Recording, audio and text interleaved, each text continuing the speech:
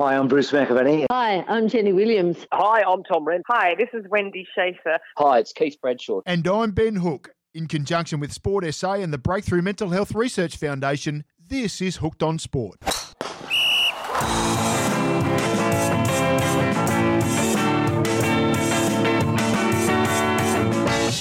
Hi there and welcome to another episode of Hooked on Sport. We've hit the dirty 30s. Today is episode number 30 and we return our attention to the sport of netball after our conversation with Contacts coach Lee Eichler in the early days of this pod.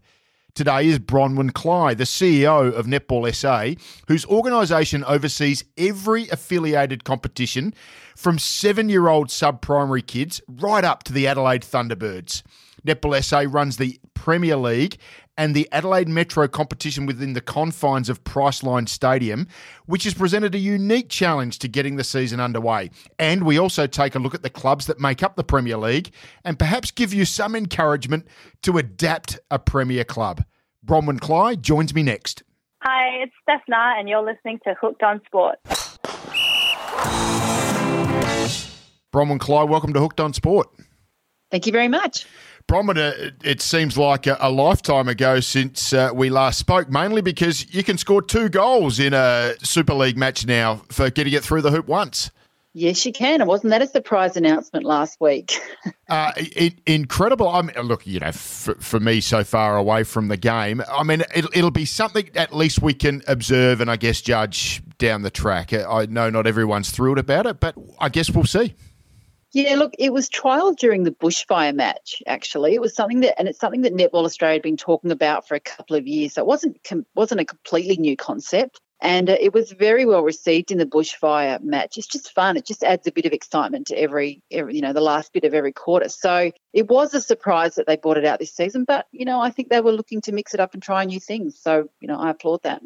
As someone who's head of such a broad church of netball, from right down to the grassroots of country all the way up to the Thunderbirds, I know there's been some collateral damage along the way, but the fact that the Thunderbirds are going to be playing a season and also your Premier League is up and going to be underway shortly, you must be relieved with where I imagine you probably thought you could have been maybe even as recently as a month and a half ago. Oh, I am breathing out a sigh of relief, Ben. There's no question about it. The Premier League will launch on the 17th of July, as you said, which is great news. That's the highest level you can play, really, as a South Australian-based player. So it'll be awesome to see those teams commence on the 17th. I would say to everybody, if you've got an SANFL team, pick a Premier League team and come down and watch them. And in terms of the Thunderbirds, they'll start on the 1st of August. And I think that was really important to our state because at one point, you're right, we weren't sure if any netball would get played, particularly locally. So to have the Thunderbirds playing as a role model and to keep people really keeping on watching netball was really important to netball in South Australia. What about the challenges that you had bringing your international recruits back? You got a player from England, a couple of players from South Africa. People talk about the difficulties that AFL teams have had, and all we've had to do is shift borders between states, but you've had to get players in from overseas. I mean, you must have had some really specific challenges there. If you had asked me in the middle of April or May if we would ever get those internationals back, I would have said no. I would have said they're not coming back and we need to start planning for local replacement players. Getting the South Africans back, there was a point there where they were completely in lockdown, so they couldn't even go to the airport. And actually to get them out of South Africa is quite a story, actually, because we had to apply via the embassy and several places to get them to even be allowed to go to the airport. They had to meet at a secret spot, get taken to the airport, get put on a plane. It's something out of a James Bond film to get the South Africans back. And then with Layla Guska, she was working as a doctor in a COVID hospital, obviously in Birmingham, England. And we managed to get her out a couple of weeks ago. But unfortunately for the Thunderbirds, we landed her in Melbourne. So what that's meant for her is double quarantine. Yes. So she's done her 14 days in Melbourne and she's over here now doing the next 14 days in Adelaide. So that was a bit of bad luck, really. I think your coach, Tanya Robbs, is organising perhaps some temporary accommodation with one of my sisters. So I'm vaguely aware that was, a real setback that she came via Melbourne, had to do 2 weeks and then going to have to do another 2 weeks because we don't trust the Victorians either. Yeah, that was just one of those things because we landed the South Africans in Queensland and fortunately South Australia opened their borders. So they did one lot of quarantine. We're staring down the barrel of two, but the borders were open. So they're out and back training and Layla is staying somewhere that's very nice and very comfy, I'm told, and she'll be back next week to training, which is really important because she is coming off the back of an injury actually to her Achilles. So getting her back training is super important to us. I think she did a pretty serious Achilles injury during the World Cup last year, I think, from memory. You might know that better than me. Yeah, she did, and during a match there, and it looked fairly innocuous at the time, actually, but she's been rehabbing ever since. So really just got to get her back on the court and, then steadily back into match play. Anyone who follows the Thunderbirds at all will know that the club has faced some significant challenges over the past couple of years. Do you just think that maybe with all of the confusion going on over the past 6 months that maybe this is a real opportunity for the Thunderbirds to scare a few people? Do you know what? The Thunderbirds look good, Ben. They look really good. Tanya's a fantastic coach. She's doing a great job with them all. And, we've got Lenise Potgieter now as our brand new shooter, and I've been watching her at training. She is an absolute presence on the court. So I wouldn't underestimate the Thunderbirds in any way, shape or form. Let's just move on to the State League. It's a competition that's particularly important to my family, as you would be aware, Bronwyn. Hey, does it get a bit of a bad rap? I was just going through the ins and outs a couple of weeks ago, and obviously it's a serious provider of players to the Thunderbirds, but I noticed that Nia Allen, Maisie Nankerville and Kelly Altman are all off to Super Netball as well. So the competition does some pretty incredible things with regard to providing players to the next level. Perhaps it doesn't get the recognition for that. Yeah, I don't think it gets the recognition it deserves. I mean, if people knew what was going on a Friday night in Priceline Stadium, the level of competition that those women and those athletes are now playing at is unbelievable. I am so excited about it starting. And I say to people, if you've got an SANFL team, why don't you have a Premier League team? Come down and watch it. It's unbelievable. Did the competition overall, obviously you've got your Premier League clubs, old habits of calling it the State League competition, Bronwyn, but what about right throughout the grades? Have you seen a bit of a drop-off in teams with the shutdown causing a few people just to maybe have a year off from the sport? Yeah, we have not so much in AMNZ, which is played at Priceline Stadium, because I think those numbers look pretty good. Out of 38 associations, Ben, unfortunately we've only got 11 associations going ahead this winter. I think it was always going to be a problem for netball where our committees are run by really hardworking volunteers, and when COVID broke, they had to pull the kids out of school. You're a busy mum. You're worried about the safety of your family. Perhaps there's some loss of income. So I think netball became one more thing that people just didn't want to worry about. So we have had a few associations pull out, but we've also seen a couple return now. So a couple of big ones like Elizabeth that pulled out originally is now back. So we're just trying to encourage all those associations that did pull out, work with us. We'll help you get a junior competition or a carnival or just something for those communities that haven't got netball this winter. Has that been a significant hit to the economy of netball, I suppose? I would imagine that the sport sort of breathes on people attending junior kids matches, community matches, investing in the can of soft drink and the hot dog around the court and all of those sorts of things. And I imagine that all of the contraction of all of that hits the sport as a whole. I think that COVID could not have come at a worse time for winter sports and it could not have come at a worse time for netball. So I would say that it has been devastating for netball. We are just at Netball SA put out our invoices. That money has to sustain us. That winter money is where the majority of our income comes in. That has to sustain us for an entire year, and we really haven't had that this year. So we have to look at our entire business now and really work out how we can function till next year. The government has been helping us out. But it's not just about Netball SA, as you say. It's about all clubs that have been doing it tough. So, it's a global pandemic. I think one of the good things about netball, though, it's sort of a double-edged sword, is that we don't have the big club rooms and the big ovals that need greenkeepers, etc. So I know that's hurt football, not being able to open those clubs. We probably have less to maintain, but obviously it still hurts. You mentioned Priceline Stadium, which is where the Premier League will get underway on July 17. Bronwyn, you've invested all sorts of time, energy and money into the development of new change rooms that no one have been able to use for the past couple of months. No, but they look good, Ben. And when we get those Premier League teams back in on the 17th of July, I know that they are going to be absolutely delighted. So anyone who's been coming to Priceline Stadium will know that it was built about 23 years ago. It is tired and it is run down, and we have been lobbying the government hard. We're chasing another $23 million to invest in our number one women's sport. We really need these new facilities, but they have given us a little bit of money to do up the change rooms. So the Thunderbirds will go this year into brand new change rooms and ice baths and, really have some proud facilities this year, which we have lacked. And to all those Premier League teams, they'll come back to some beautiful new change rooms as well. And I was actually able to give some of those captains a tour of it the other day, and I know everyone is pretty excited. Person in charge of that build's done a great job, Ben. Yeah, vague recollection of who you might be referring to there, Bronwyn. For those who are listening and wondering what we're talking about, my father, Rod Hook, who people would perhaps remember from infrastructure in government days, has been just taken a mild hands-on role in helping with that project. So I'm pleased to hear that it is coming along very well. It was either that or the laundry that his wife Lynn wanted to do at home, Bronwyn. So at least he's been able to contribute to the greater good. Let's take a short break to hear from John Mannion at the Breakthrough Mental Health Research Foundation. It's brilliant that we're starting to return to sport, to return to physical activity and to be part of a team again. Both wonderful things that will have a positive impact upon our mental health. But for some of us, the time out of sport may have been a challenge, and so returning to the sporting group might be difficult for us. Therefore, we think it's really great if we look out for each other. And one way to do this is to know the 5 signs of mental distress that can help ourselves, our family, and our friends. So why not look out for things like, is somebody not feeling themselves? Have they started to become withdrawn?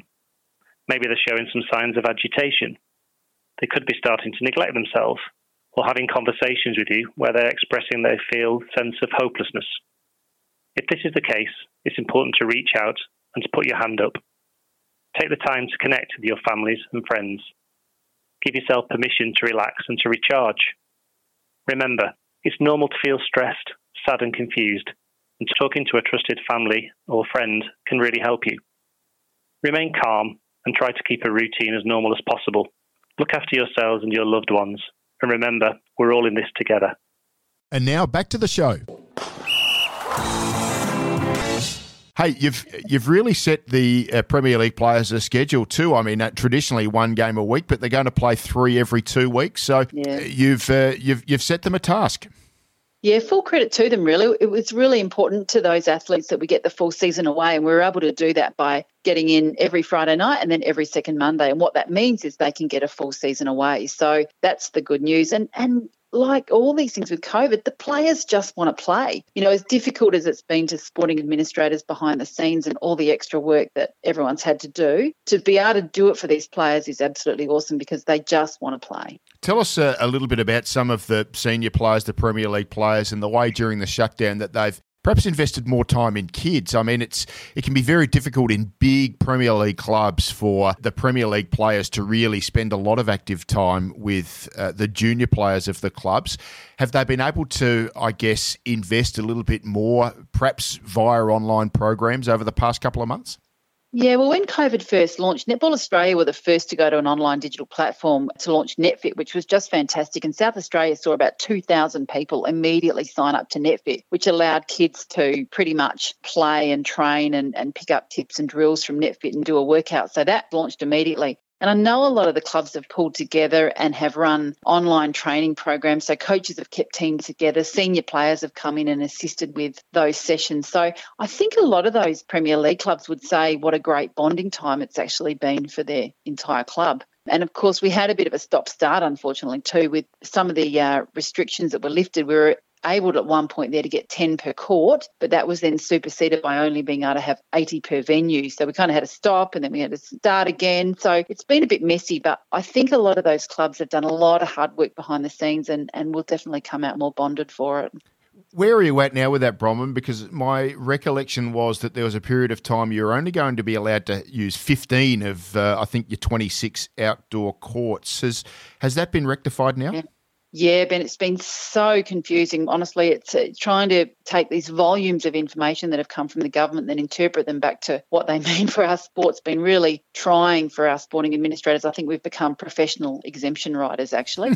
We actually now, provided we have a COVID management plan, we have unlimited numbers in our venues. So we just need to employ all those usual COVID-safe practices, 1.5 metres per person, hand washing, et cetera, et cetera. But we will have unlimited numbers by the time that Premier League starts on the 17th.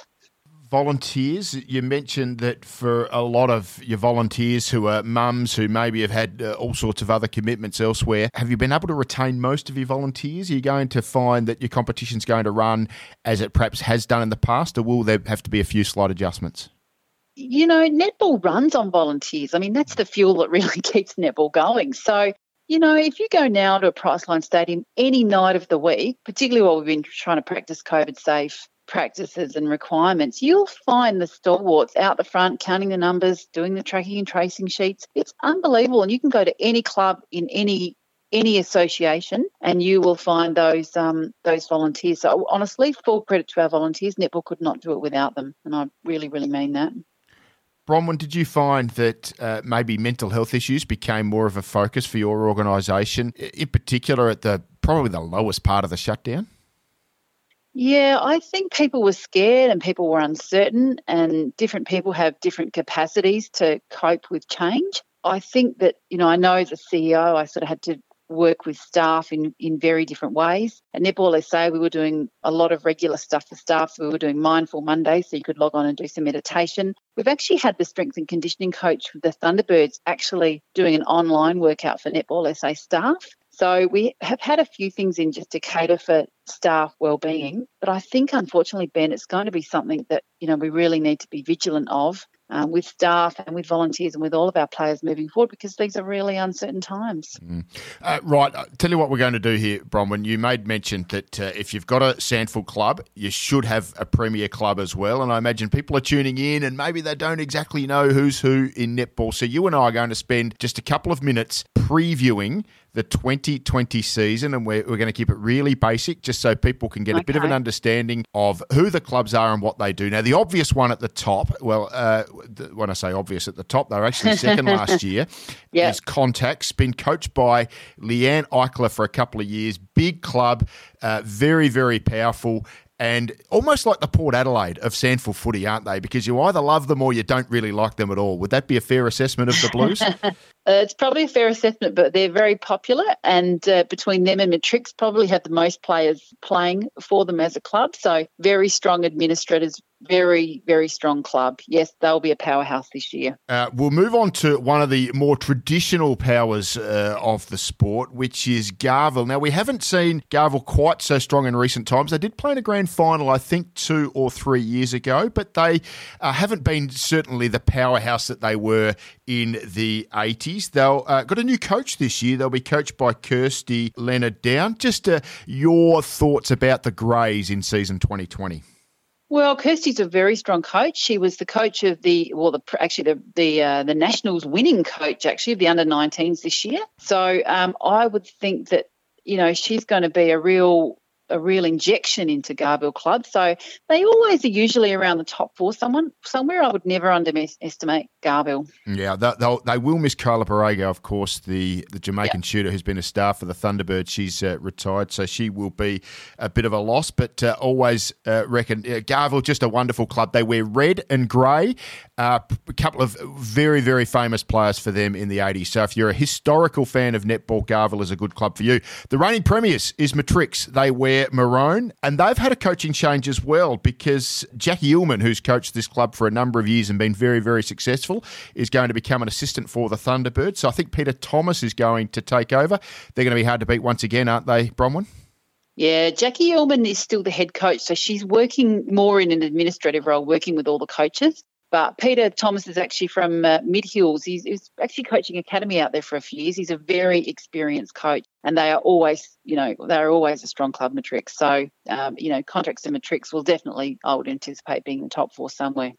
Metro Jets is a club that I'm not particularly familiar with. Trudy Barker is their coach. Now, I'm very familiar with Trudy. She was a great player at state league level for a number of years. Just tell us a bit about Metro Jets and their history.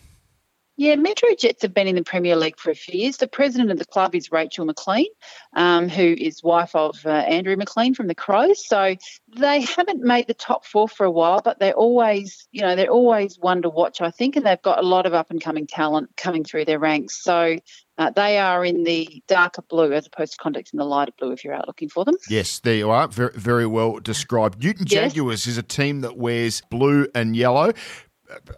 Strangely enough, probably their most famous member is Neil Danzy, who has been basically the club founder. Never played a game, of course, but is a bit of a legend around South Australian sport, most notably cricket. Newton Jaguars had a tough time of it last year, but another one of your really strong, well-run clubs. Yeah, they're a very well-run club. Mr. Danzy actually turns about 92 this year. So he turned 92 just 2 weeks ago. He did, so he definitely won't be taking the court. I'm looking forward to watching Newton Jags. You're right, they are a really well-administered club, and I can't wait actually to see what they can do this year. I think they've been waiting in the wings for a while, so I anticipate a run from them. Oakdale's another club that's been very, very successful in state league competition over the years. In my memory of them was that they would wear light blue and grey, but they seem to have added a little bit of purple and yellow to the colours now. Oakdale, coached by Vanessa Dempsey. They finished third last year, so they are right around the mark, aren't they, Bronwyn? Yeah, they are. Oakdale will be one to watch. Vanessa's a very good coach. And they actually have had Brian Lyons last year too, and he is the coach of the Southern Force. So obviously the Southern Force haven't played this year, which is interesting actually because all those top players now from the Southern Force really don't come in and out of these squads. So you'll get to see an even higher level of netball. Two more clubs to go. Tango, a very, very strong club in the 70s. They traditionally wore black and white. They've added a little bit of pink to the black and white, and they really are the club for the northern suburbs. Yeah, they are. They're training out north. Always look strong, Tango. So, yeah, always look strong. Very interested to watch them this year. I think they'll be good. And Jackie Blythe, the new coach, so that is a huge appointment. She's a veteran South Australian coach, has a great reputation. So looking forward to seeing how Tango goes under Jackie. And the last club, Woods Panthers, pretty obvious. They're an amalgamation, I think, of Blackwood and South Adelaide to form Woods Panthers. Hopefully I've got my history roughly correct. No, you've got that right. They've been in the Premier League competition for, well, at least a decade now. Finished 7th last year, but if you're a Hills dweller, I reckon you get behind Woods Panthers, don't you? Or from down south. We do have a couple of Woods Panthers players up here actually right at the minute. But Woods Panthers are an interesting club actually because they're also working with South Adelaide Footy Club at the moment with the women's footy down there. So it's given them access to a whole bunch more resources and facilities actually that Premier League clubs, might not ordinarily have access to. So that's really a shift for our Premier League clubs. I think it's quite smart. So it'll be interesting to see what benefit that can bring the club. So there you have it. Bronwyn Cly has just taken you through all 8 of the Premier League clubs. Make sure you get on board one of them. Just make an effort. Go out and see one game for the year. It doesn't cost that much to get in and see a Premier League game. And maybe you'll find that netball all over in about an hour and a quarter. It's a great sport to go and watch. Always very exciting. The way the scoring works, the games are traditionally pretty close. So get on board. As Bronwyn Cly says, get on board a Premier League club. Bronwyn, just last thing, you made an interesting point about how the Woods Panthers have linked up with the South Adelaide Football Club. Is that going to be an ongoing challenge for you with retaining your athletes? I noticed that 1 or 2 have moved on to AFLW and SANFLW over recent years.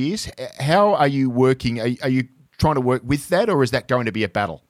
Oh, look, I think the rise of women's sport is great, Ben. And I'm a big believer in a rising tide lifts all boats. So, I think as footy gets more professional and cricket gets more professional, it's up to all of us sports to set the bar high. And I personally love it that women have choices of sports. So, we are the number one traditional women's sport. I don't think that will change. It's up to us to make sure the competition is exciting and the bar is high and that people want to come and see it. But how fantastic that women have choices now. Bronwyn Cly, I'm so thrilled that we're going to see a Premier League, a Super Netball and a bridged community netball season in 2020. It would have been so disappointing if it got wiped out altogether. Congratulations on getting it on the road. Thank you for joining us at Hooked on Sport. Thank you. Thanks so much. Hi, I'm Bruce McAvaney, and you're listening to Hooked on Sport. Okay, a declaration. My family are through and through Contacts fans, so it's impossible for me to support anyone else. But as Bronwyn said, get on board a Premier club and go watch a game. It's cheap, it's warm in the stadium, and it's all over inside 80 minutes. If you have kids, they will love it. So that is the final centre pass on episode 30. Thanks to Bronwyn Clive for filling us in on netball's road back to competition. As always, our gratitude to Sport SA and the Breakthrough Mental Health Research Foundation, with support from Business SA and SA Health. Hooked on Sport is on Facebook, Twitter and Instagram, so check us out. Thanks to Ben Watson, who wrote and recorded the musical intro to Hooked on Sport, and to the show's producers, Desiree McMahon and Wallace Long. We'll see you soon at Hooked on Sport.